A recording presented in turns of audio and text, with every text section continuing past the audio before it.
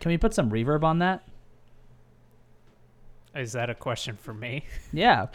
Yeah, you're our editor. Who the fuck else would I be asking that question to? Well, I have natural reverb. I don't. So that's why I'm asking you if I can get some reverb on my fucking air horn. If I put reverb on that, will you even listen to the episode to find out if I've done it? I guess there's only one way to find out, isn't there? Yeah, I'll do it. All right. Fuck yeah, dude. Morning. Welcome to Don't Be the Artist. I am Hagen, and I feel like I've been shot twice in the face by my dad. I'm Dave. Adam. I'm Jackson, and I don't know if I can edit that out. Thanks for listening, guys. We'll see We're you on. next week. It's on brand. It's on theme.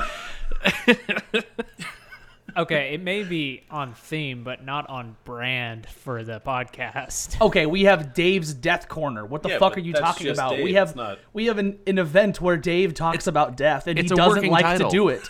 He doesn't like to do it. Or the rename is Dave's Death Dangle, which is a lot worse. No, it's Dave's Dangle. Dave's Dangle Den. Dave's Dangle Den. Sorry. God.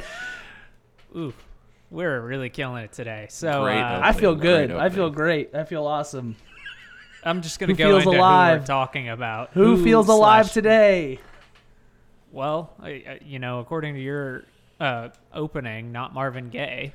Correct. So we'll be talking about today, not all of Marvin Gaye's career, but just his 11th studio album, What's Going On.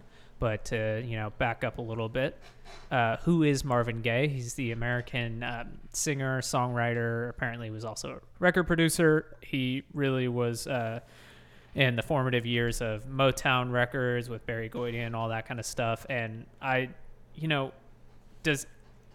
Dave, I feel like you're somebody who would know stuff about Motown, but all I know about Motown are just the jokes you hear from comedians about Motown and how it kind of abused its artists. Do you know anything about it? Yeah, absolutely. There was a group of it was a tight-knit group of musicians that would record on all these records. But back then, with segregation and all that stuff, the racial tensions going on, they weren't being treated fairly. So they got paid per session and they didn't get points on any of the recordings or anything like that. So their contracts were horribly negotiated, and a lot of the artists that recorded some of the best Motown songs ended up penniless or died of, drug abuse or things like they didn't have a lot of money. And it's just horrible. Yeah. So Marvin Gaye was part of that community, one of the, more well-known. I mean, there's a ton of people on Motown. We could do a whole episode on all the artists on Motown, but today's episode is Marvin Gaye. I did not realize this, but I've always known that his last name has an E at the end. That was not it was originally, it did not have an E. Like, he was born, his legal name did not have an E. I don't know why he put the E at the end. I mean, to make it harder, less search engine efficient? I don't know. Yeah, because that's something that people were thinking about in the 60s and 70s was search engine efficiency. I think so. So he was born in 1939, which is a horrible year to be born. That's, as soon as the Second World War starts. Bad times. History.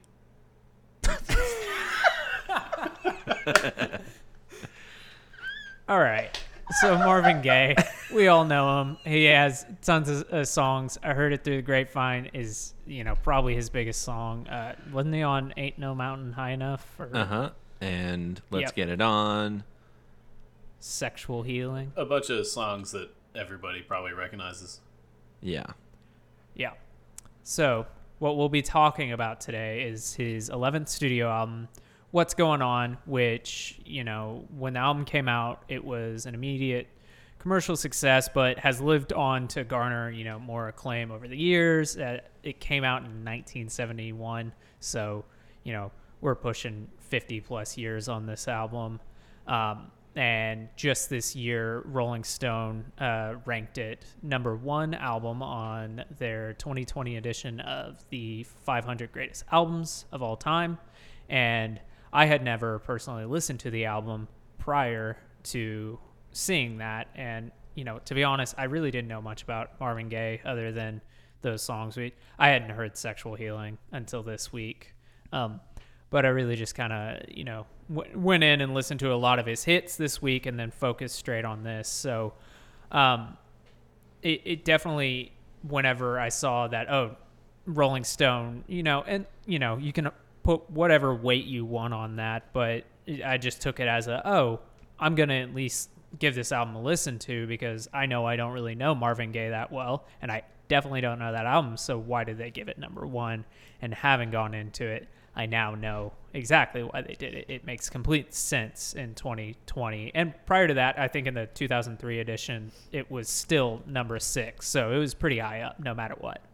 This album was also Motown's biggest commercial success. So, I mean, that's going back to the Motown thing and just talking about the impact. I mean, before that, it was I Heard It Through the Grapevine, and then it was What's Going On. So, yeah, and Motown originally didn't want to release it because they thought it was too controversial or too dark. Yeah, and by the way, the album cover it's wonderful. Just Marvin Gaye kind of looking upward in like a raincoat with just a wonderful set of facial hair. And then I was reading up on the album. Apparently, that facial hair was controversial because he used to be all clean cut, and I was just like, damn.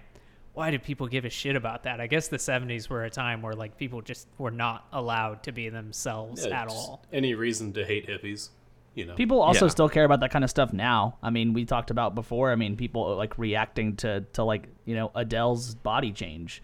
Right. People still have harsh reactions to those kinds of things, and it's fucking stupid. Get over it. Doesn't matter.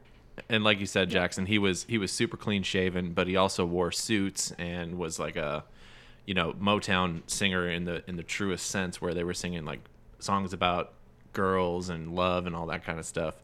And then he, right before this record, a close collaborator of his passed away from a brain tumor.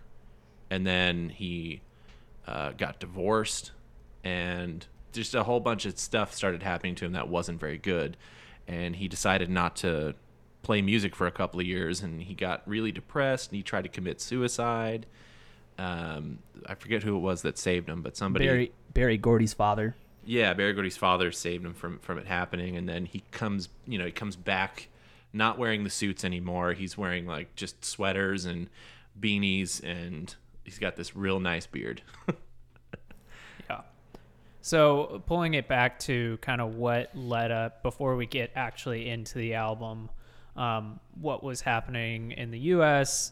/ the world that led to the release of this album in 1971. So we're talking about a lot of social clashing with civil rights movements, which were in full swing at the moment, and they're still going on to this day, but arguably this was a huge point, the later to mid 60s leading up to that. And then also another huge thing in the US and the world was the Vietnam War. And so those were the two things that really kind of pushed him to go from, as Dave was saying, talking about love and talking about all these things that you would associate with radio hit singles of the time to being more socially conscious. And that's kind of how he moved into that. His brother Frankie was a soldier in the Vietnam War, and they would like write each other letters back and forth, and talking about his brother's experience, and that also really affected him, because he was like, we're fighting this war, and back home in our country there are all these riots and shootings, and nothing's going right here either. There's poverty and environmental issues that are going on. He just felt the need to say something about it. There's one quote where he says, I don't want to be in the war. I'm not a fighter or anything like that, but I can write songs. Yeah. And so I read that the title track "What's Going On" was it was written by, let's see what his name is, the Four Tops member Ronaldo Obi Benson, and whenever he had written it after witnessing police brutality while on tour, seeing anti-war protesters getting just brutalized by police, and that he wrote that and then ended up having a situation where he was hanging out with Marvin Gaye and said, like, hey, like, this song, I think it's perfect for you. And he convinced Marvin Gaye that, like, hey, I want you to take this song, What's Going On? And Marvin Gaye said, yeah, I'll do it if you give me a co-writer credit. And he ended up rewriting it, making it more of a, I think what he was saying is he made it more conversational, that kind of stuff, and just completely made it into a, kind of what it is now. And I'd love to hear that original, even though I doubt we'll ever be able to have that. But that's kind of what, as soon as Marvin Gaye was introduced to this, like, oh, here's a way that I can talk about what I'm seeing and the injustice that I'm feeling and pent up, angst, likely is what kind of, as soon as he saw that, the floodgates were open. So one last thing I had before we get into the album is I read that this is a concept record. Did anybody else see that? Yeah. Yep. Yeah. So the concept record is the viewpoint of a Vietnam veteran who returns home to his country and witnesses all the pain, suffering, injustices that remain, as Dave already said. But I found that super interesting as soon as I saw it was a concept record, because my first listen to, I did not pick up on that. I just kind of picked up on all the social commentary, and we can kind of just go ahead and get into the album. I think, album came out May 21st, 1971. It is a brisk 35 minutes and 38 seconds. And I don't know of that time. Was that normal of records to be that short? Yeah, I think it kind of depended. I mean, it was released on vinyl, so it was a side A, side B kind of thing. I don't know, how long can vinyl be? Like, how long it's could like vinyl be back 44 then? minutes. Yeah, it's about 40 minutes. So Yeah, so if you could keep it under that, then I think that was the only requirement. Yeah, I think but that's it was generally why albums of this era are usually shorter like that. Yeah, I mean, I think it does depend. I think you can see both cases where you'll see long and short. It was just a single disc, but it was the first album for Motown that had a gatefold, which is very interesting. So it had all that inside stuff on the album. Had a family photo montage in the inner sleeve. Had space for the lyrics. Yeah, it's very cool. It had the exact same layout as Sgt. Pepper. Speaking of firsts, this was also the first album of his that he's credited as producer, which seems crazy to me after 10 albums. And for the Yeah. work Well, he was already known yeah, I for. mean that's part of the Motown thing. Yeah. He like had a lot of success, and then he renegotiated with Motown. Was like, I want my own studio, and I want to have more control over what I'm doing. Yeah, he also got credits for the in-house band for the first time on this album. Yeah, which was the Funk Brothers. Like James Jamerson, Bob Babbitt played bass. I can't remember the drummer's names or anybody else's names, but I know the two bass players' names. Well, I was going to ask you, Dave, are those popular musicians? Because, as I said, I'm not really familiar with the Motown era or their artists when it comes down to, the actual people who are on the records. So are these well-known artists playing on this? When back in that time, especially, there was real work for studio musicians. So you had the Wrecking Crew, which they all worked with, like Phil Spector, and did all the Beach Boys and like all, that whole thing, and some Motown sounding stuff as well. And then you have the Funk Brothers, where they're doing all the funky stuff and like the other Motown stuff. But they're so well known amongst like studio musician types or career musicians. If you're a bass player and you don't know who James Jamerson is, then your favorite bass player knows who James Jamerson was. right? It's that kind of thing. They have such a huge influence on the instruments themselves that it's unmistakable. And so if you go down the list of all the songs that these guys have played on, it'll blow your mind. Yeah. So the album came out, as we said, it's his 11th studio album, and it was technically released on a Motown subsidiary, Tamla. So, whether or not that was Motown's lack of faith in the record because it was a direction change for Gaye, I'm not quite sure, but I wouldn't be shocked. Typically, that's kind of what subsidiaries are for with any type of production company, whether it's movies, comics, or probably art as well.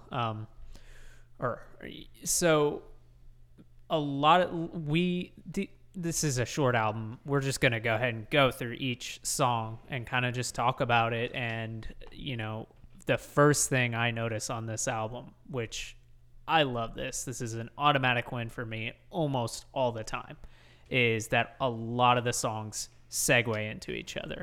It was called it's known as a song cycle, which is, basically just a collection of songs that are meant to be listened to together from start to finish. Not necessarily like, you can pick up this song.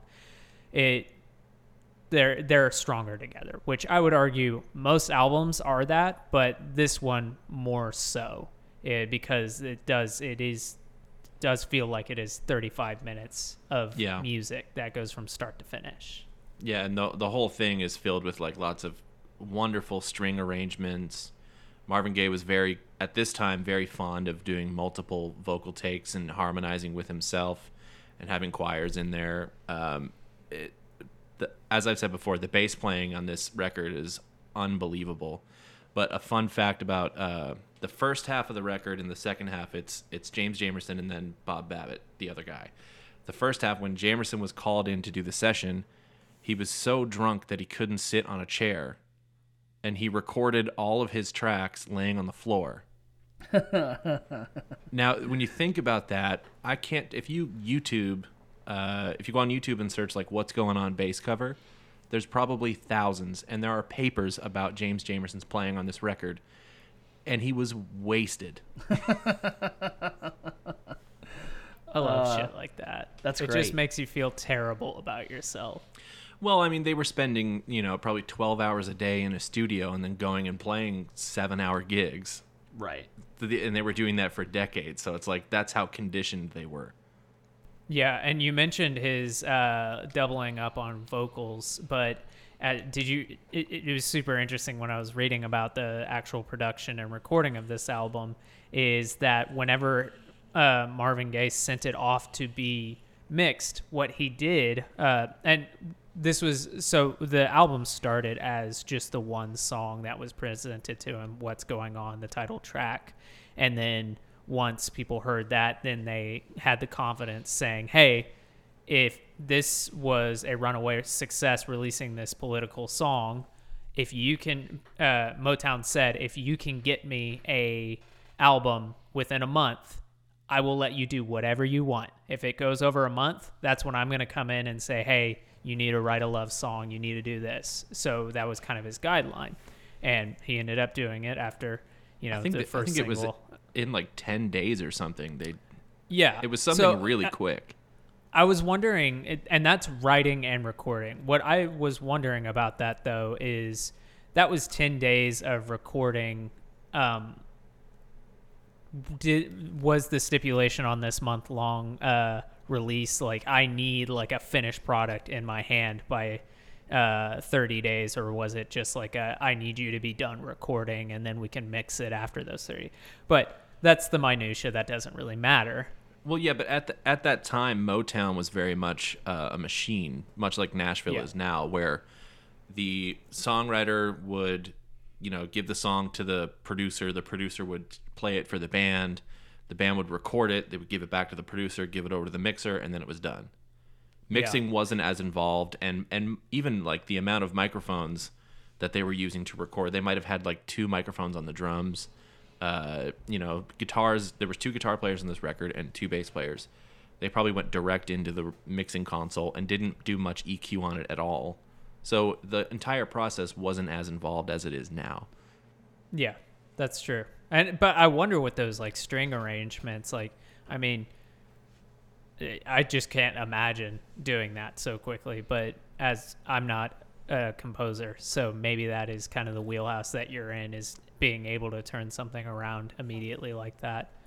Well, and the orchestra's probably, if I had to guess, I would guess that they recorded in the same room as the other musicians. Yeah. There's a really good video that Questlove did where he broke down the tracks like track by track and kind of like took things in and out from what's going on, and it was really cool to hear him hearing it like this for the first time, the original mix, and going like, you know, him talking about how the congas were a really big part for him. There's always like a really big beat to hit with the congas in the song, and there's a ton of reverb on it, so it feels so big. But then he was like, what happens if you take it out and you just have the drums, and it's a totally different song? It's a 100%. And so what he did is, so first of all, there's the electric guitar, but then there's an acoustic guitar also on the song. So he took out the guitars and he just had the keyboard that was played by Marvin Gaye and the drums, and that was all he had. And it was like, this is a 100%. It doesn't sound like this song. It doesn't sound like what's going on at all. It's wild. So it was so layered, but you would never really guess how layered it was, and especially in the time that it would take for them to record this stuff. Yeah, and that intro, the saxophone line, was a mistake. And Yeah, there was some quote from Marvin Gaye where the saxophone player was like, "Yeah, I was just improvising and you know, messing around." Wait, you're gonna mess this up. I literally have this screenshot. Jesus Christ. It is so funny. No, you have to say this right. So what it was is Eli Fontaine did the opening alto saxophone riff, and it wasn't originally intended to be the opening riff. And when Marvin Gaye heard it in the playback, Fontaine thought it was just simply a demo, and Marvin Gaye instantly fell in love with it and decided that's the way we're going to start the song. And Fontaine said he was just goofing around, and Gaye, being pleased with the results, replied, "Well, you goof off exquisitely. Thank you." Yeah, I would have totally messed that up. Like, it's the goof off thing. I've read that so many times over and over. I can't wait for some time in my life that I get to tell somebody, "Sir, you goof off exquisitely." But yeah, that opening track, I mean, that title track is just like incredible. What I was saying about that, I don't think I got to my point on the vocals. So Marvin Gaye was, the whole album is like this kind of like double tracked lead vocals. And that was an accident, because when they sent this first, when What's Going On was originally just a single, he sent his 2 lead takes that he had performed to be mixed, and the mixer mistakenly thought, "Oh, you want these together," so he mixed them together. And then Marvin Gaye was like, "Oh, that's not what I meant." And the guy was like, "Oh shit, my bad." And he goes, "No, but that sounds incredible. We're gonna do the whole album like this now." And I was just like, damn, those mistakes, what you were talking about, Dave, like these bassists going straight into the board, and like what we talked about on the David Bowie deep dive is like, you know, you put this crazy effect on it back then, you got to really own it, because if you aren't cool with that, you're fucked. That's how it's gonna sound. Yeah, I mean, it could be a number 1 hit, and then you live the rest of your life being the person that made a mistake on one of the biggest songs of all time. Like there's a bass part in Sitting on the Dock of the Bay that is wrong, and we wouldn't notice it, but like the guy that played that part was like, "Man, I can't get away from it." Damn. So how do you guys feel about that in the opening track? How do you guys feel about when there's like talking in the background of songs? Because personally, like 9 times out of 10, I do not like that stuff, but I think it really works on this song. Yeah, I think it depends on the song and the album, but it really works here, and it's a good intro to the whole album. Yeah, and talking sometimes is like, can be a little annoying, but it reminds me of Benny and the Jets, where it was made to sound live, but it doesn't. So it really adds to the atmosphere of the recording itself. Yeah, I think that a big thing for me on this song and album in general is there's a lot of like hard pans.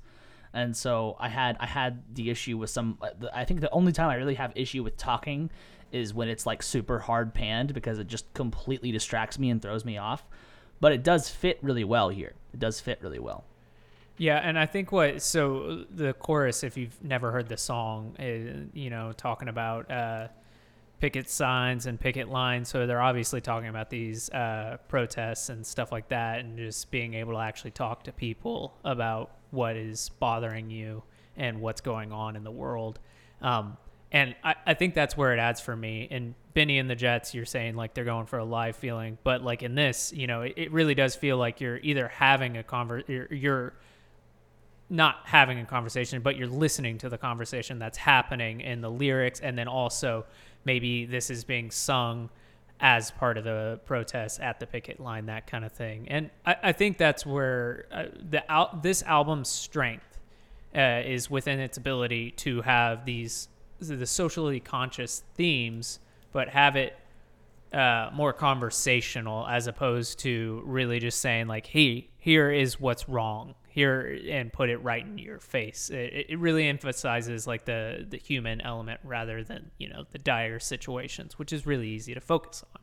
It's really hard to look back on the human element. But this opening track is like, I don't know if it's the best song on the album, but I would probably say it is, but because it's so fucking good. Like, this opening track is so good.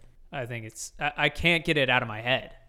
I thought of it in a way that it kind of serves as a precursor for like the subject matters of each song. It's very, if you can kind of boil it down to different chapters under this umbrella of Marvin Gaye talking about literally what's going on at the time. So I thought that was, the more, as well, I hadn't, like you, Jackson, I hadn't really heard the full album at all. Maybe whatever singles there were, but I didn't understand why this song was important. Like we were talking about last week, I didn't hear this as a protest song. Even, the lyrics are very on the nose that there's some shit that's not right. But now hearing the whole album and then trying, doing the research, I look at this song and I hear it completely differently. It answers this question that I posed last week when we were talking about protests or political music, that, can you listen to a Vietnam War era song as none of us were alive at that time and it be relevant and make sense? And sadly, it is still relevant today, what he's talking about. So, I would love to be able to listen to this and say, this is a Vietnam War song and it's not relevant to what we're going through today, but unfortunately it is. So the first listen through of this album, I didn't pay too much attention to the lyrics because it's such a short album. I think I listened to this maybe 5 or 6 times, and I just wanted to kind of let it wash over to me and just get that genuine reaction of like, oh, is this catchy? Is this something I would just listen to without knowing is it like an NSYNC type thing? And there was a lot of moments that like, earworms, especially on that first song. But then as you get more into it and start actually diving into the lyrics, there's a lot to be taken away from it. So moving into the next song, it goes from what's going on straight into what's happening, brother, which there are moments, I think there's about 3 times in the album where they don't segue into each other. It's like a stop and then the next song starts. This one is like they segue really nicely into each other. And I think, honestly, the first song is only 4 minutes and then this second song is about 3 minutes. So you could play them back to back and call them one song, in my opinion. I think they both stand really strong together. I think that I found that across most of this album. I mean, like you said, it was the intention for them to do that, but I found that to be at a certain point a little bit of like probably the only negative for me, is I was just like, man, this is going too well together, and I don't really feel too much of like an ebb and flow. It just kind of felt like we're on this one line, and it was a really great line to be on, but at a certain point I was like, I'd really like to feel a little bit more up or a little bit more down. But for the start of the album, the first 2, I was like, yeah, this is a great feeling. It's an excellent feeling. Yeah, I think that you can look at it if you listen to it from a standpoint of thinking about the what's going on as the prologue, and then the rest of the album talking about each subject, and then the very end, the way that it ends, and pay attention to the lyrics. Like if you're reading the lyrics along with it, there are ups and downs, but Totally. other than that, yeah, it's easy to get lost in the seemingly same kind of feeling throughout the whole thing. Yeah, so I debated, because I've talked about this before, that even like on these albums like this that are supposed to be from like front to back and really they lead into, each track leads into the next, I like to shuffle those albums to see, oh, well, do these songs stand on their own, or is this really just like one musical piece? And I almost did that for this album, but then I just kind of decided it's so short. It's just like it was so beside the point for me. Whereas that David Bowie album, when I did it, it made the album better to me. And I was like, only thing that's going to happen here is take away from me. But I completely agree with you, Hagen, that like, yeah, I could see how it musically there's not a lot of movement that makes you feel like, oh, this is the ballad part. And really, I would say that there's only 3 songs on this album that I would pick out. There are 9 songs total, and I would say out of those there are 3 that I would pick out as like I want to just listen to this song, and that'd be What's Going On, Right On, and Inner City Blues. Those would be the only songs that I could pick out and say like I will listen to those songs right now. Otherwise it would just be like I have to listen to them go into each other, or else I feel like I'm not getting the whole effect. I would say that if you did shuffle it, as long as you started with What's Going On, it'd probably be fine. I think that because the album does for the most part sit on this level, this kind of straight line level, it would be okay to move it around a little bit. But starting with What's Going On, Dave, like you said, it's like a prologue to the whole thing. Lyrically, I mean, I think it would work to just kind of move it around a little bit and see what happens. I mean, I'm sure there's intention behind the order. But I do think that it would work because there isn't a lot of like seemingly intentional musical ups and downs. Lyrically, I think that you can put them around and it probably will be fine. Yeah, and it's not like a story. Right, exactly. It's just talking, it's a commentary on the state of what's going on in the world at that point, particularly America. I think though, with albums like this, there's a lot to listen to. Right. And it's one of those albums that clearly has stood the test of time because the more you listen to it, the more it sucks you in, and you start paying attention to different parts of the recording itself. Like for anyone who's listening, if you have an album that you don't enjoy the first time through, aside from the single, I would highly encourage you to give it multiple chances to get closer to that recording. And then each little movement or song, depending on the context of the record, you get real close to it, and you can start to form a real strong relationship with each section.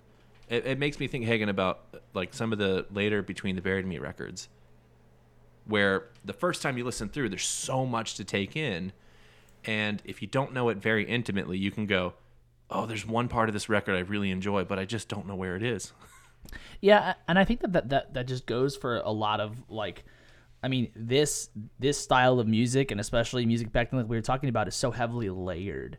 When you have so many, heavily layered parts, when you have albums or songs that just have so much going into them, not just from the perspective of lyrics, but just musically, there is a lot of being put into these songs, and it on some level, if it wasn't for the fact that it's mixed so well, and also it constantly, like, if you're listening in headphones especially, it like keeps your ear going because of the panning.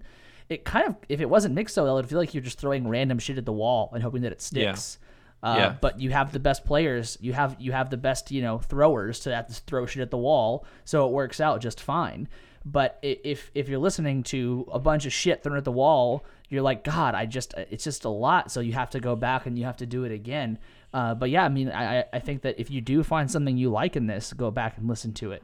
I think that's a really, really good point to be made about this stuff, about these really, really layered, and I don't want to say busy because this isn't necessarily busy. No, it's the Phil Spector wall of sound kind of idea, where it's like there's just such a it's so expansive in a way. Like if you are under the right circumstances, under the right influence, this could be a really great album to listen to and just get sucked into it, because it's just in like all encompassing. It's a really great listen. But this song in particular, What's Happening, Brother, it's dedicated to his brother Frankie, right? Because he was a war vet. But it's the whole subject. The lyrics are, this veteran getting home and going, hey, so what's going on in the world? What's cool and what's not? And like, why is this still happening? And, it really makes me think about, even now in 2020, some people coming home from a war that's still happening and maybe not knowing what's going on in the world. That's really crazy to think about. Yeah, well, I mean, and you come back from a war, you come back from anything, and you're like, what the fuck? There were people who were, doing things where they were away from society recently, and they came back and they were like, what's COVID-19? Why are people in their houses all the time? And then, it's a very, sorry, that was loud. I'm sorry, everybody. God, that's so embarrassing. What was that noise? But yeah, coming back to a country, like it's like you go to fight for your country and then you come back and that country is fucked. Yeah, exactly. It's that famous take that Muhammad Ali took whenever, I believe, and I may be paraphrasing or have some of the details wrong here, but I believe he was either asked whether he was going to go to the Vietnam War, or maybe he was drafted, and he specifically said, I'm not going to go fight for our country when my people, referring to African American people, don't even have the same freedoms. Why would I fight for a freedom that my people don't even have? And yeah, I'm pretty sure he was drafted, and he ended up going to court for being a draft dodger and stuff like that. Yeah. And then he got elected president. Whoops, wrong guy. So moving into the third song, so wrong guy. Guy. They're both draft dodgers, though. One had morals, the other had shin splints. The one thing they had in common. Yeah. So moving into the third song, Flying High in the Friendly Sky, as strong as those first two songs were, I think this is probably, for me, the weakest song on the album. It's just kind of, it feels really kind of meandering in the lyrics. Apparently, Flying High, it's dealing with heroin dependency, but I personally don't have much to say on this. It's not a bad song, but when it's the songs that it's kind of, are bookended by, it's not up to snuff in my opinion. Yeah, it's hard for it to stand out.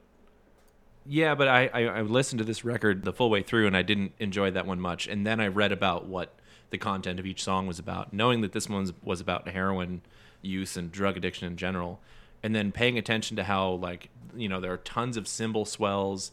There's a lot of different key centers being moved around. I don't know. I haven't analyzed the music at all, but all that different stuff. And then there's this bass line that's just constant through the whole thing, carrying it through. It kind of made me feel like maybe I was hearing what it's like to be the musical equivalent of being stuck in a heroin addiction. And I was like, oh, okay, that's really cool. But again, I don't know if they meant that. I've talked about that before, where it's like, do we just call it this because that's kind of what it feels like? When we were talking about some of the instrumental stuff on the David Bowie record, where they were like, we want this to feel like the feeling in Berlin at the time. It's like, well, okay. Maybe we're just making something better than it is. But I got that vibe listening to this after I knew about the context of the song. I don't think that's making something better than what it is. I think it's just, it's really, music is a conversation in a lot of ways. And I listen to a lot of podcasts where artists will talk about their music and will say, hey, people think it's about this one thing. I don't take it that way, but I'm glad that they do, because who am I to say that's wrong? And, I don't think it's making it better. And then also on the flip side of that coin is I sent Adam there's a band called Dark Rooms that Adam and I are super into, and Daniel Hart from them, he plays violin, and he's like, oh, I was inspired to from all the COVID devastation to write this song, and it's just how I feel. And I was like, man, this is just like it's a beautiful song. I love it, amazing. But I was like, this is just like an instrumental violin song. Like, I've written instrumental songs that I put dumb names to, but I don't genuinely feel like, oh, I wrote this instrumental song because I was feeling depressed, something like that. It's just like, I just wrote what sounded good.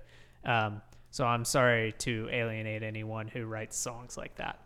I mean, yeah, there's obviously like a very large history in writing instrumental music with, you know, having some kind of emotion behind it, because that's where like a lot of classical music comes from. But there's no problem with, you know, the way that goes either direction, because there's like obviously instrumental bands who have just named tunes funny stuff for the sake of naming it that way. So with this song and with God Is Love, which we'll get to, they are both written by Marvin Gaye's wife and his confidant, LG, I don't know how to say his name, Stover. And Stover was nicknamed, quote, the curse out man at Motown. Now, Dave, I think that you have potential to be like this person. So if Motown needed to, as this quote said, tear a strip off of someone, they'd send Stover over after the person had a couple drinks and Stover had a couple drinks, and he'd curse the heck out of them. So I think Dave, you have real potential to be our generation's curse out man and give everybody a real good talking to when they need it after a couple drinks. This guy also later in life became a caterer and a Secret Service man for Bill Clinton. Yeah, I probably also have that same fate ahead of me. You cuss too many people out, nobody will call you anymore. Yeah. For the record, I've never cussed anybody out on a session. No, but the whole point of the curse out man was that like the label would send him in and go like, okay, like this guy needs to be talked to, so go talk to him now. Like someone needs to like just tell him to smarten the fuck up, and you're the one who can tell him to smarten the fuck up. Pay me to do that, and I will live the rest of my life a happy man. Moving into our fourth song, Save the Children, which I think is a good song. It starts pulling back into what I like more about this album. But the lyrics and kind of the delivery of it do feel a bit silly in execution, but I really think that's just coming from a modern context. If I were able to listen to this when the album came out, or just in a vacuum, I don't think I would feel that well. But there's this like he's singing this falsetto saying like, "Oh, save the babies, save the children," and I'm just like, man, like you're beautiful, you're singing great, but it does feel a little weird. As I said, I think that's just a modern lens on a song 50 years old. Because at that time he was saying save the children, but it's because who's gonna save the world? That is, he says, who will save the world? A world that is destined to die. So he's looking at it from a perspective of, if all of us are killing each other and there's corruption and stuff like that, that's where the cheesiness comes in. It's like, what about the children? I mean, that's just as relevant today as it was in 1971. Yeah, no, and like there's definitely, I feel that very often of like, man, why the fuck do we even try whenever things are just fucked no matter what? To the point of contemplating, like, should I have children if I want to bring them up in this world? Like, what kind of world are we leaving our children? It's okay. So from when I hear stuff like that, I think like, you know, the song "We Are the World," that is like uber cheesy, and it always has been, and it always will be. What? No. Bob Dylan loved that session. Oh my god, dude, that supercut of just his reactions to things is really funny. Yeah, exactly. For the people that aren't the four of us, Jackson is just giving us intense Bob Dylan stares. And he's muted his mic and he's going, whoa, whoa. I don't think Jackson knows how to mute his mic. No. That was me. But yeah, no, I thought it was really cool. But some of the things, you know, maybe this is a product of having to write and record in within a month. We've talked about that earlier. Some of the songs had a great message, but if I didn't read the lyrics, I wouldn't necessarily know what the message was, because a lot of times the important parts of the subject matter of each song gets stretched out amongst a lot of held out notes in the vocals, and little improvisations that he's doing, just as a performer that he's really good at doing. So a song like with Save the Children, I maybe wouldn't have known outside of the fact that he says Save the Children. But there's more to it than just his plea to save the children that I got from reading the entire lyrics. Right, but you get the general message just listening to it, obviously from the title too. But yeah, there's some parts of this where it kind of is lost and isn't as obvious. Yeah, I had that throughout the album. Yeah, but I think the next two songs, which I could consider even just one song, just because the next song, God is Love, is hardly even 2 minutes, and it has one of the smoothest transitions on the album into Mercy, Mercy Me. But God is Love brings back the jam part of the album, and like it immediately, for me, gives me that endorphin rush, and then that smooth transition, you would be fooled to even know that it's a different song, and but like in a good way. They are definitely lyrically different subjects, but it does feel like, all right, I've said what I want about this God is Love, and then now I'm on to Mercy, Mercy Me, and like these two songs jam so hard, and they in the side A really, really well. You know what I love too is between some of these transitions, to get like a little bit music nerdy a bit, that they're like ever so slightly speeding up to get to the correct tempo of the next groove. And it just blows me. It just blows me away. If I was listening, like maybe I would say a majority of people that would listen to this album that aren't musicians would never notice that. But those tiny little details are just so intriguing to me. I just want to know how they got to that point in the studio. So do you think they're like on these two songs, God is Love into Mercy, Mercy Me, you think they were recorded back to back? Yeah, I don't know for sure, but I would say so. Because this is where the other bass player takes over for this and the rest of the record. They were all such incredible musicians that they could have done this the whole way through. And they were recording to tape, so they don't want to spend too much time cutting up the tape and overdubbing things. So they probably did the two guitars, keys, vocals, and drums and bass first in one session, and then did all the strings and vocal overdubs in another session. But I would guess that they did, when the transition is too good to be true, they probably played it all the way through. Yeah. Oh, damn. That was nice rhyme. Damn, that was sick, Dr. Seuss. What the fuck? Last thing I have to say about side one is that Mercy, Mercy Me, which is the final track on it, the 6th track on the album, is the only song on the album that has Marvin Gaye as the sole songwriter. All the rest have other songwriters on it. So that's interesting.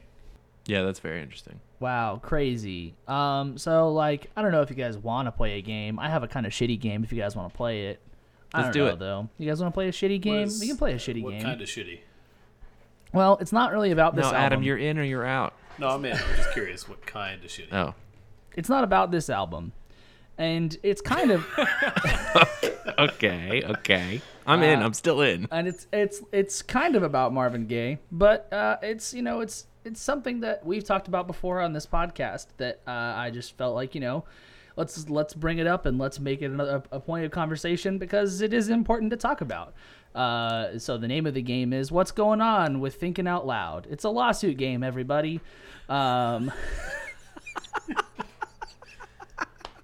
I hate this. I'm going to go ahead and tap out. I never agreed to the game. I asked everyone before I started if we want to play a shitty game, all right? I gave you an out. Okay, so we've discussed multiple times that Marvin Gaye's estate has been a part of multiple lawsuits. There's a lot to be said about that. But if you don't know, for those who don't know who haven't heard us talk about it before, Marvin Gaye's estate just likes to sue people. They've sued what's his name? Robin Thicke and Pharrell Williams for Blurred Lines, and they sued Ed Sheeran. I guess the lawsuit started back in 2018 for his song "Thinking Out Loud." It was for Marvin Gaye's song "Let's Get It On," so it's not actually about anything on this album. I tried to find, because I was just like crossing my fingers that the estate had gone crazy and sued about something on this album, but I couldn't find anything.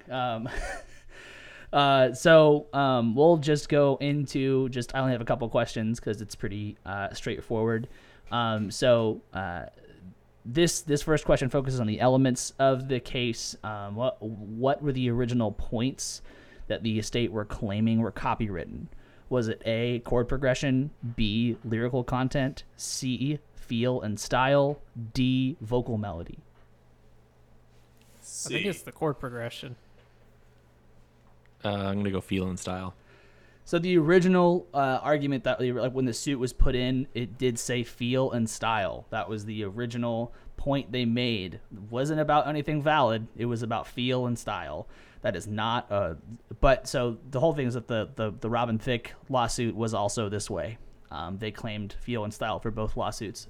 Eventually, they made the claim that it has the same melody, same rhythms, same harmonies, same drums, same bass line, same backing chorus, same tempo, same syncopation, and same looping. Same Marvin Gaye. The really big like point I didn't know about, which is really interesting, is that Ed Sheeran actually used to transition into Let's Get It On after he played Thinking Out Loud live. So, dude, that's like courting the devil. You fucking poked the bear. So I like the thing with this is that I really like. I think the songs are similar. I don't think they're lawsuit worthy. Like the vocal melody is different, parts of the percussion is different. The chord progression, if you want to get nerdy, which the whole point of lawsuits is to get nerdy, the chord progressions are slightly different. But he really was poking the bear with that. The judge cited this footage of the performance as something which the jury might be quote unquote impressed with. Oh. That's such a huge issue with these lawsuits, is that like the jury, they are not experts, music experts. So like, it's just like, God damn it. Juries aren't supposed to be experts in what they're jurying, right? They're supposed to be a group of impartial people who are impartial, unbiased people to like, so both sides can present the case. The problem is that in the case of in these music lawsuits, you have these lawyers who are like making up shit basically.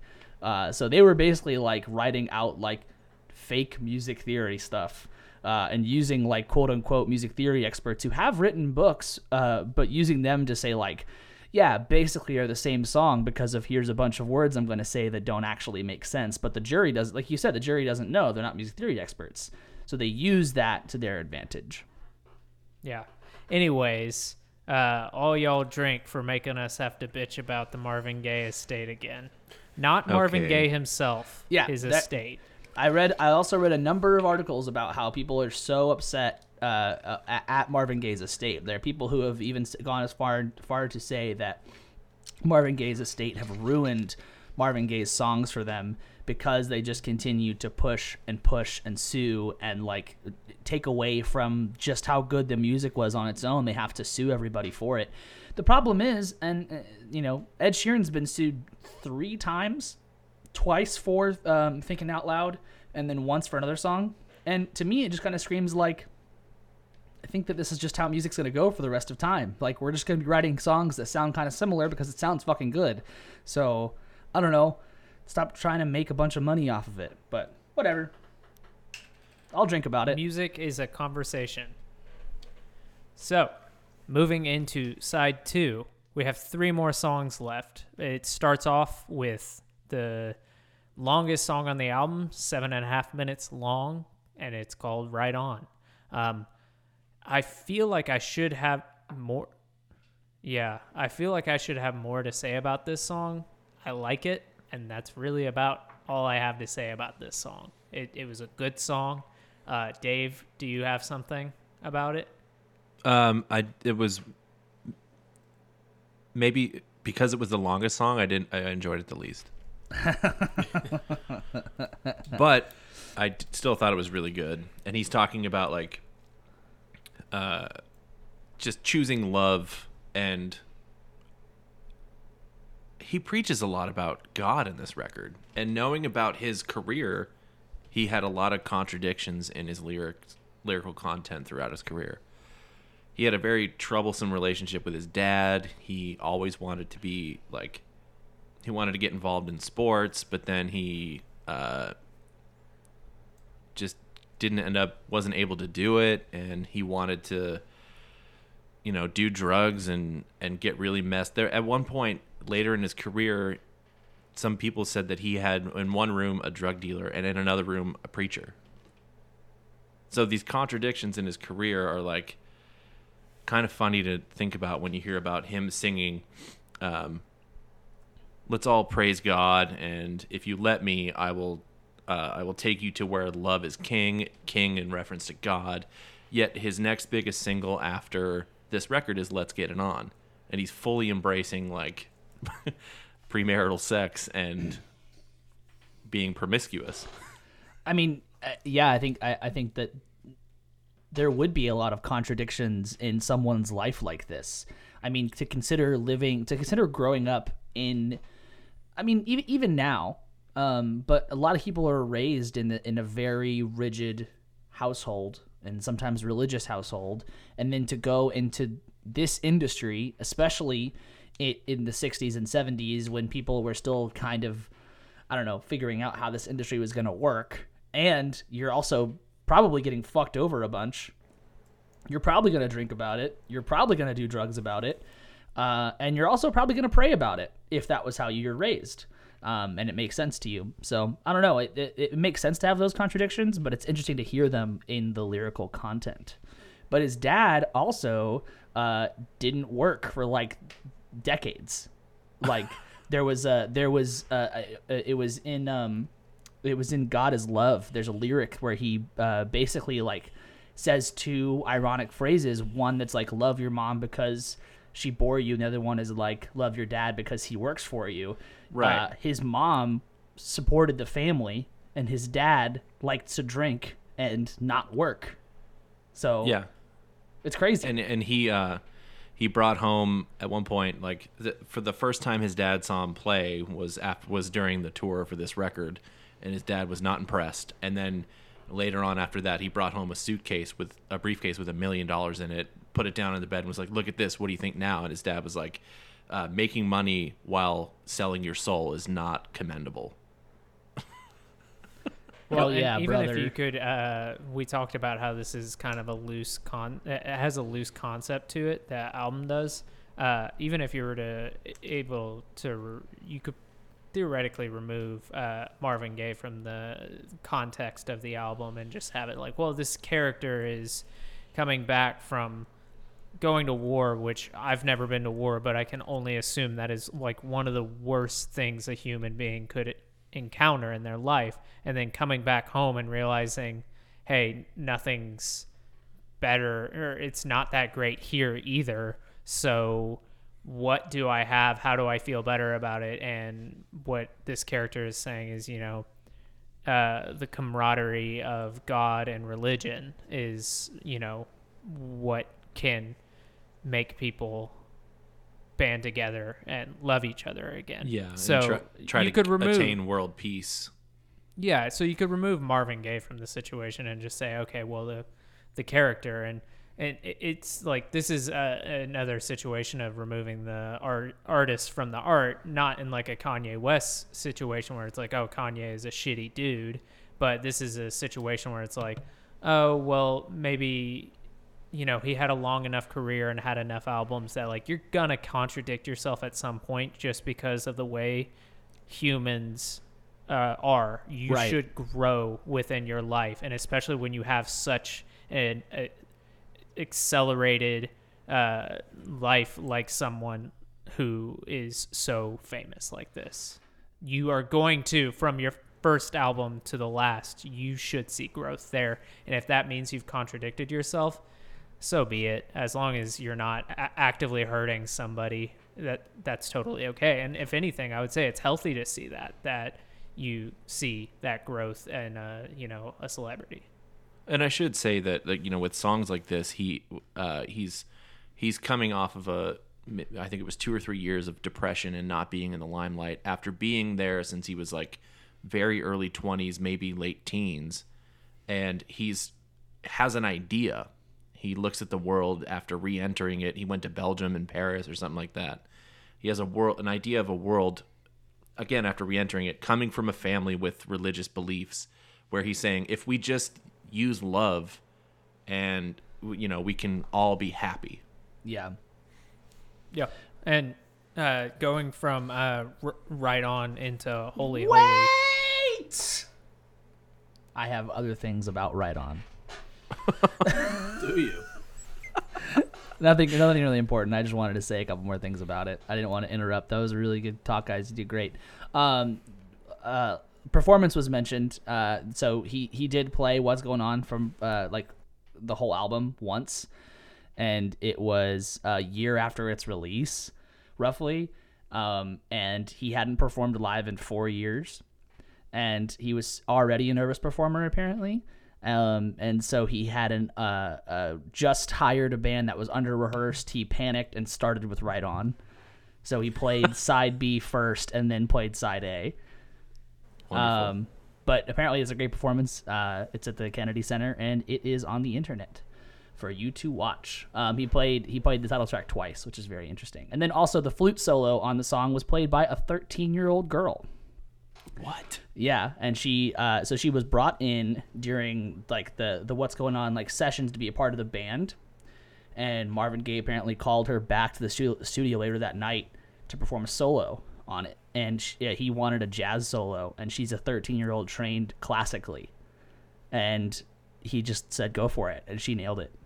Yeah, it sounds Man, great. and knowing Motown, I guarantee you she got no fucking compensation for that. Yeah, I'm sure there was no money, but still, to be like a 13-year-old girl and to be called in to be played to play a flute. I'm sure she was like terrified. I'm sure she was absolutely terrified.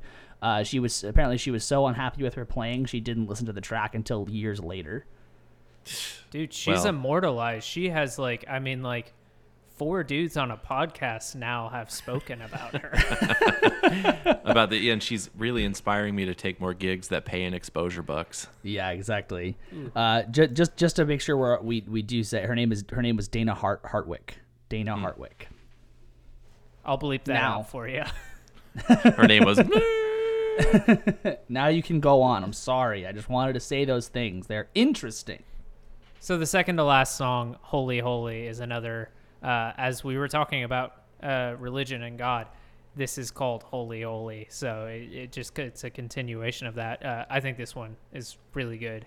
It's another one of it's kind of slower, but it doesn't, bore me like Flying High did. I like this song. I think all of side 2 are solid tracks. But once again, like Right On, I don't have much to say about Holy Holy. I just have so much to say about the last song, which I'll wait in case anybody wants to talk about Holy Holy. Nah. No, yeah, it's basically Right On. Like a continuation. The song originally didn't have the W in the first Holy. Originally it was just 2 Holy Holies with H's. That's all I got. I really enjoyed that when I read it. I was like, oh, this is great. That's really clever. So the last song on the record is Inner City Blues, Makes Me Wanna Holla. I want to take out Makes Me Wanna Holler. I don't like that. I think Inner City Blues was probably, a good title. But I think this is 5.5 minutes, so it's a bit longer than all the other songs. But, man, I think this is such an amazing song. And as I said, this is one of those songs that you could just play this and I would jam to it regardless of track sequence. But amazing closing track. It's just such a good song. And I think this one is very obviously, from the title of the track and to the lyrics of it, very obviously has a political message of talking about what it's like to be in the inner city and what exactly those people who live in those conditions are dealing with in a country that already has turmoil and in its best scenarios, then go into the inner cities where, things can just be fraught for other reasons. Well, and like the rest of the album, this song specifically is very eerily relevant today. I mean, there's a line in there about trigger happy policemen, and that just could have been written yesterday. Trigger happy policing, panic is spreading. Yeah, they Marvin Gaye and James Nix, who wrote the song together. James Nix said that they had like a really great melody and everything for it, but they didn't have lyrics. And they started just talking, and they talked about how the government would send guys to the moon, but they wouldn't help folks in the ghetto. So that was sort of like the start of the lyric writing for it. And he mentions the IRS in that too. He had a lot of trouble with taxes and stuff like that. Taxes are hard. Yeah, especially if you come from like an uneducated background where you're not told how to handle your money, and if your family doesn't have any real good influence on you with that kind of thing, and then you get a whole bunch of fame. There are so many black artists that have been fucked by the IRS because of that. Well, and on top of that, the label isn't going to help them. They don't care. Yeah. And even like, talking about uneducated, you have to come from like an insanely educated background to learn about taxes and finances and stuff like that, because no public school and most private schools don't even teach about how any of that stuff's going to work. So it really does come down to your family at that point. Which, I mean, that's a crapshoot all the time. Yeah, and even more today, it's intentionally complicated, so that doesn't help at all. Yeah. Yep. Yeah, and so if we're talking about like in 2020, it's still, kind of nobody understands it as an average citizen should. Imagine it in 1971. I mean, you can't just Google that. So, yeah. I did find it funny that this literally he calls out paying taxes and all that kind of stuff in the song, and I was just like, man, I mean, like I forgot the Beatles song that talks about taxes, or maybe that's Tax not a Man Beatles song. Yeah, that's it. That song feels hokey. Do you mean the song called Tax Man? Yeah, probably. Hey Hagen, what's that song about grandma getting run over by a reindeer? Oh, you're talking about no, I don't want to do it. I think he's referencing Jingle Bells. Oh, see, I thought it was Rudolph the Red-Nosed Reindeer. No, that's not it. It's not it? Are you sure? Maybe. But in a song like Tax Guy by the Beatles, Tax Dude. That song feels hokey to me, whereas, the name drop of taxes and inner city blues, like, I was just like, yeah, I mean, if you were in the inner cities, not only are you dealing with, all these social injustices and like, not being funded, not having the help that other parts of the world are getting, or parts of the country are getting, yeah, of course you're going to be worried about taxes as well. Like, on top of all this other shit, you got to think about just fucking taxes. And I was like, yeah, fucking the Rolling Stones don't get taxes, man. Yeah. I told you guys I was worried about this episode going into it. This song was one of the singles that was released. And they cut a little bit of like over a minute. The final minute was cut from the single version. There you go. So like, well, yeah, but why did they cut the final minute of it? Because it goes back. It's a reprise of what's going on. Yeah, yeah. I didn't know that, and I was like, even in my research, I didn't know that, and I was like, oh, this is really fucking cool. That's what made me think that maybe this is a concept album. Interesting.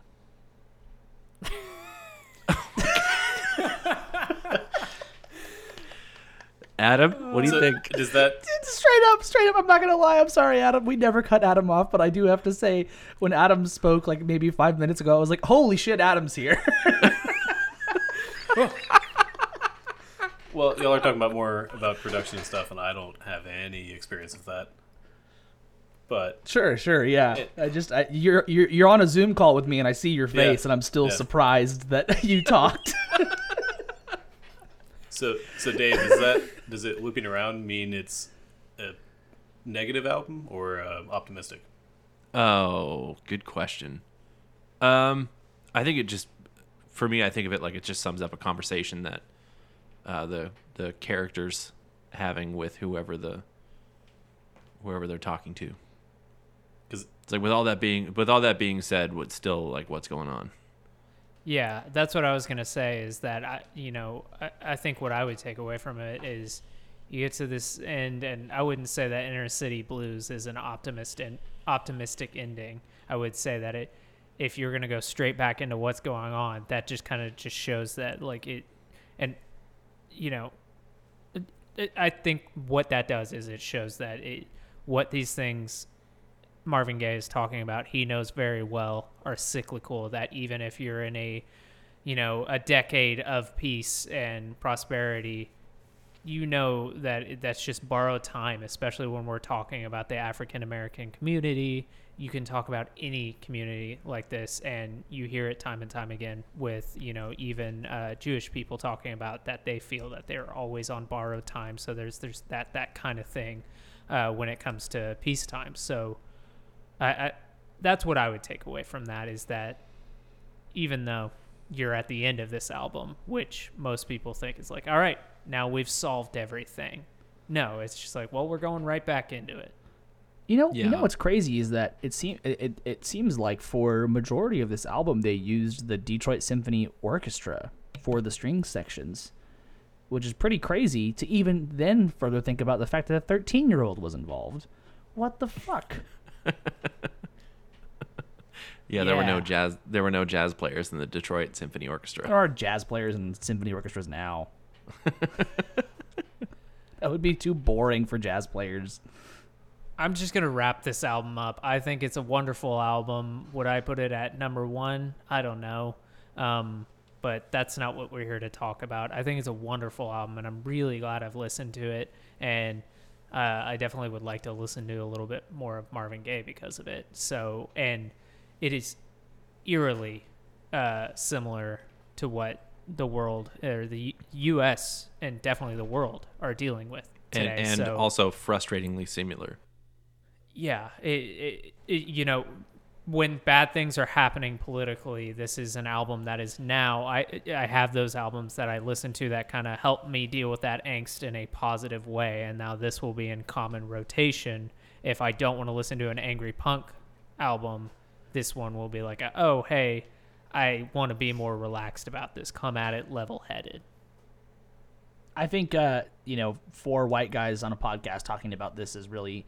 It's something that we can, it's important for us as 4 white guys to go back and listen to this album in the context, because it is somebody who has gone through struggles and racial injustices that we will never go through and we will never fully understand. And the album is Let's Have a Conversation.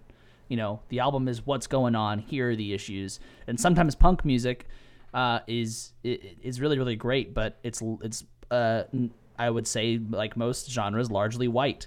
So again, it's a lot of white guys just yelling about being upset about the state of the world, which is great sometimes, but it's really, really great to have this other perspective, and sometimes a perspective, and I mean always a perspective that is more accurate to the action, to the actions they have experienced a lot more than we have.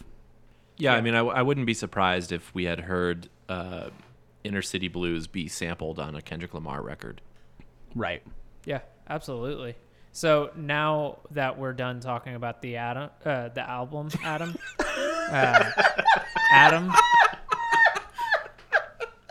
You've got to be fucking kidding me. No way. That was no way. That seemed like it was really well done. That bit. Yeah, that was perfect. We said that was gonna happen. It was like, maybe we should stop calling him album because we're gonna fuck it up. And then here you go. So Adam, now that Hagen, Dave, and I are done talking about the album, did you have any thoughts on the album? Yeah, but I thought it was great. I agreed with most of the stuff y'all are saying. I do think it's one of those albums that I'm glad we picked to listen to, because I don't know if I would have listened to it otherwise, or at least not at this point in time. But it feels like one of those albums that everybody should hear. Yeah, with some of the lyrics where you guys like, whoa, that's very relevant. Oh yeah. Yeah. Yeah. So I really, thank you for Rolling Stone putting this number 1, because I haven't listened to the other albums on the top 10. I was just fascinated. I was like, I've never even heard of this album and so it's very interesting. And no matter how, once again, we're going to end every episode until we're done with it. Go vote, and no matter how that goes in a week or two, whatever. Just 1 week. This is a good week. This is a good album to have in your arsenal to just kind of listen to during this period. Yeah, definitely. I have one last question about the lawsuit stuff, which is how much money do you think Ed Sheeran is facing in that lawsuit? I'll give you options: 4.9 million, 50 million, 25 million, and 100 million. Tree Fitty. I'm gonna go 4.5. Adam? All of the above? I don't know. It is $100 million.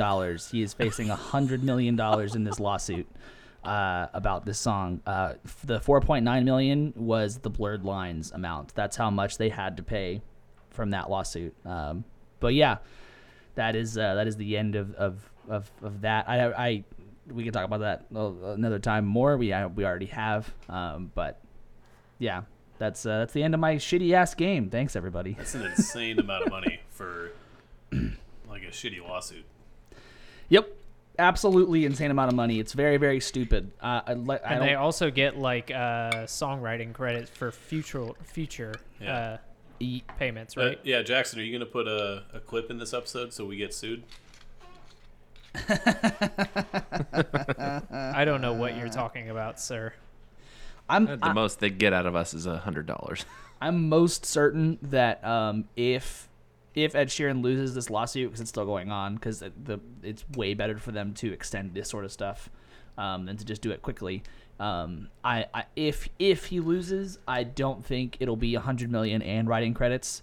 It would probably be closer to like the 5 million mark or 50 million mark with writing credits. It wouldn't, because they came at Blurred Lines of $25 million, and I don't think they got writing credits, but they got 4.9. They got $5 million. So I mean, I just want to know why they're doing this. Like, did they like? I guess Marvin Gaye didn't make a lot of money realistically. Maybe he got fucked over just constantly, and they're like, we deserve the money. Or maybe he did make a lot of money, and they're like, we spent it all. Yeah, I wonder if that's part of it. Is some like frustration with maybe he didn't make all the money he should have gotten in the first place back then. Being attached to the Motown label, that's a likely scenario. I would believe that for sure. But at the same time, like, it's not like, I don't know, like suing Robin Thicke and Pharrell for Blurred Lines. If you haven't listened to those two comparisons, that one's pretty. I think that one's reaching a whole lot. If you should listen to Let's Get It On and Thinking Out Loud. You should form your own opinion on it, because that one is I could see it go either direction based on the listener. I mean, harmonically they have different bridges. Vocal melody is so different. My favorite thing about the argument from the lawyers is that if you rearrange the notes, the melody's the same. It's like, oh my god, we're all getting sued. Yeah, these lawsuits are very unfortunately the kind of like a not the beginning of the end, but they're definitely setting a very bad precedent. But it is important to say, like Jackson said earlier, this is not Marvin Gaye. This is Marvin Gaye's estate. Marvin Gaye is amazing, wrote amazing music, and clearly his estate is just hungry for something. Don't know what it is though. So, anybody have anything else they want to add? I would just like to say, listen to the album. It's worth 35 minutes. And I agree. Definitely, just if you don't like the opening track, you're not going to like the album. So it's pretty simple there. Yeah, I mean, if somebody listened to us talk about this for like over twice as long as the album is, just shut up and listen to the album. Yeah, that's a good point. Yeah, people that listen to us that we really cherish. Shut up. But if you're debating it because it's half an hour, just listen to the album. Yeah. Right, yeah. No, I'm just joking. Album. Go vote. Yeah, Go thanks. vote. Hey, everybody, go vote. Thank you for listening to another really just awesome episode of Don't Feed the Artist. We did great. We know it, and we're going to pat ourselves on the back for it later. Thank you guys for being excellent listeners. Go follow us on all of the social medias if you can. If you don't have social media, then really good for you. More power to you. If you're listening to us, so hit subscribe, hit follow. Maybe rate us, I guess, on the iTunes store. That's still a thing, right? Is that still a thing they do on Apple Podcasts? Is rating?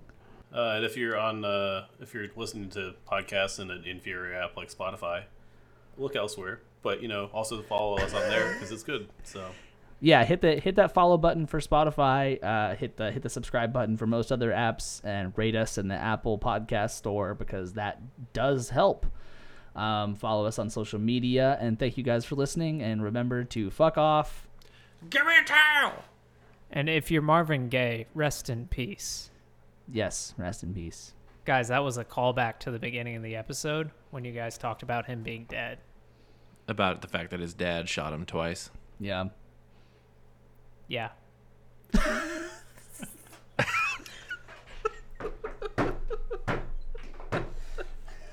Full circle. Yeah. Just like the Is we done? We made a concept episode. Are we done?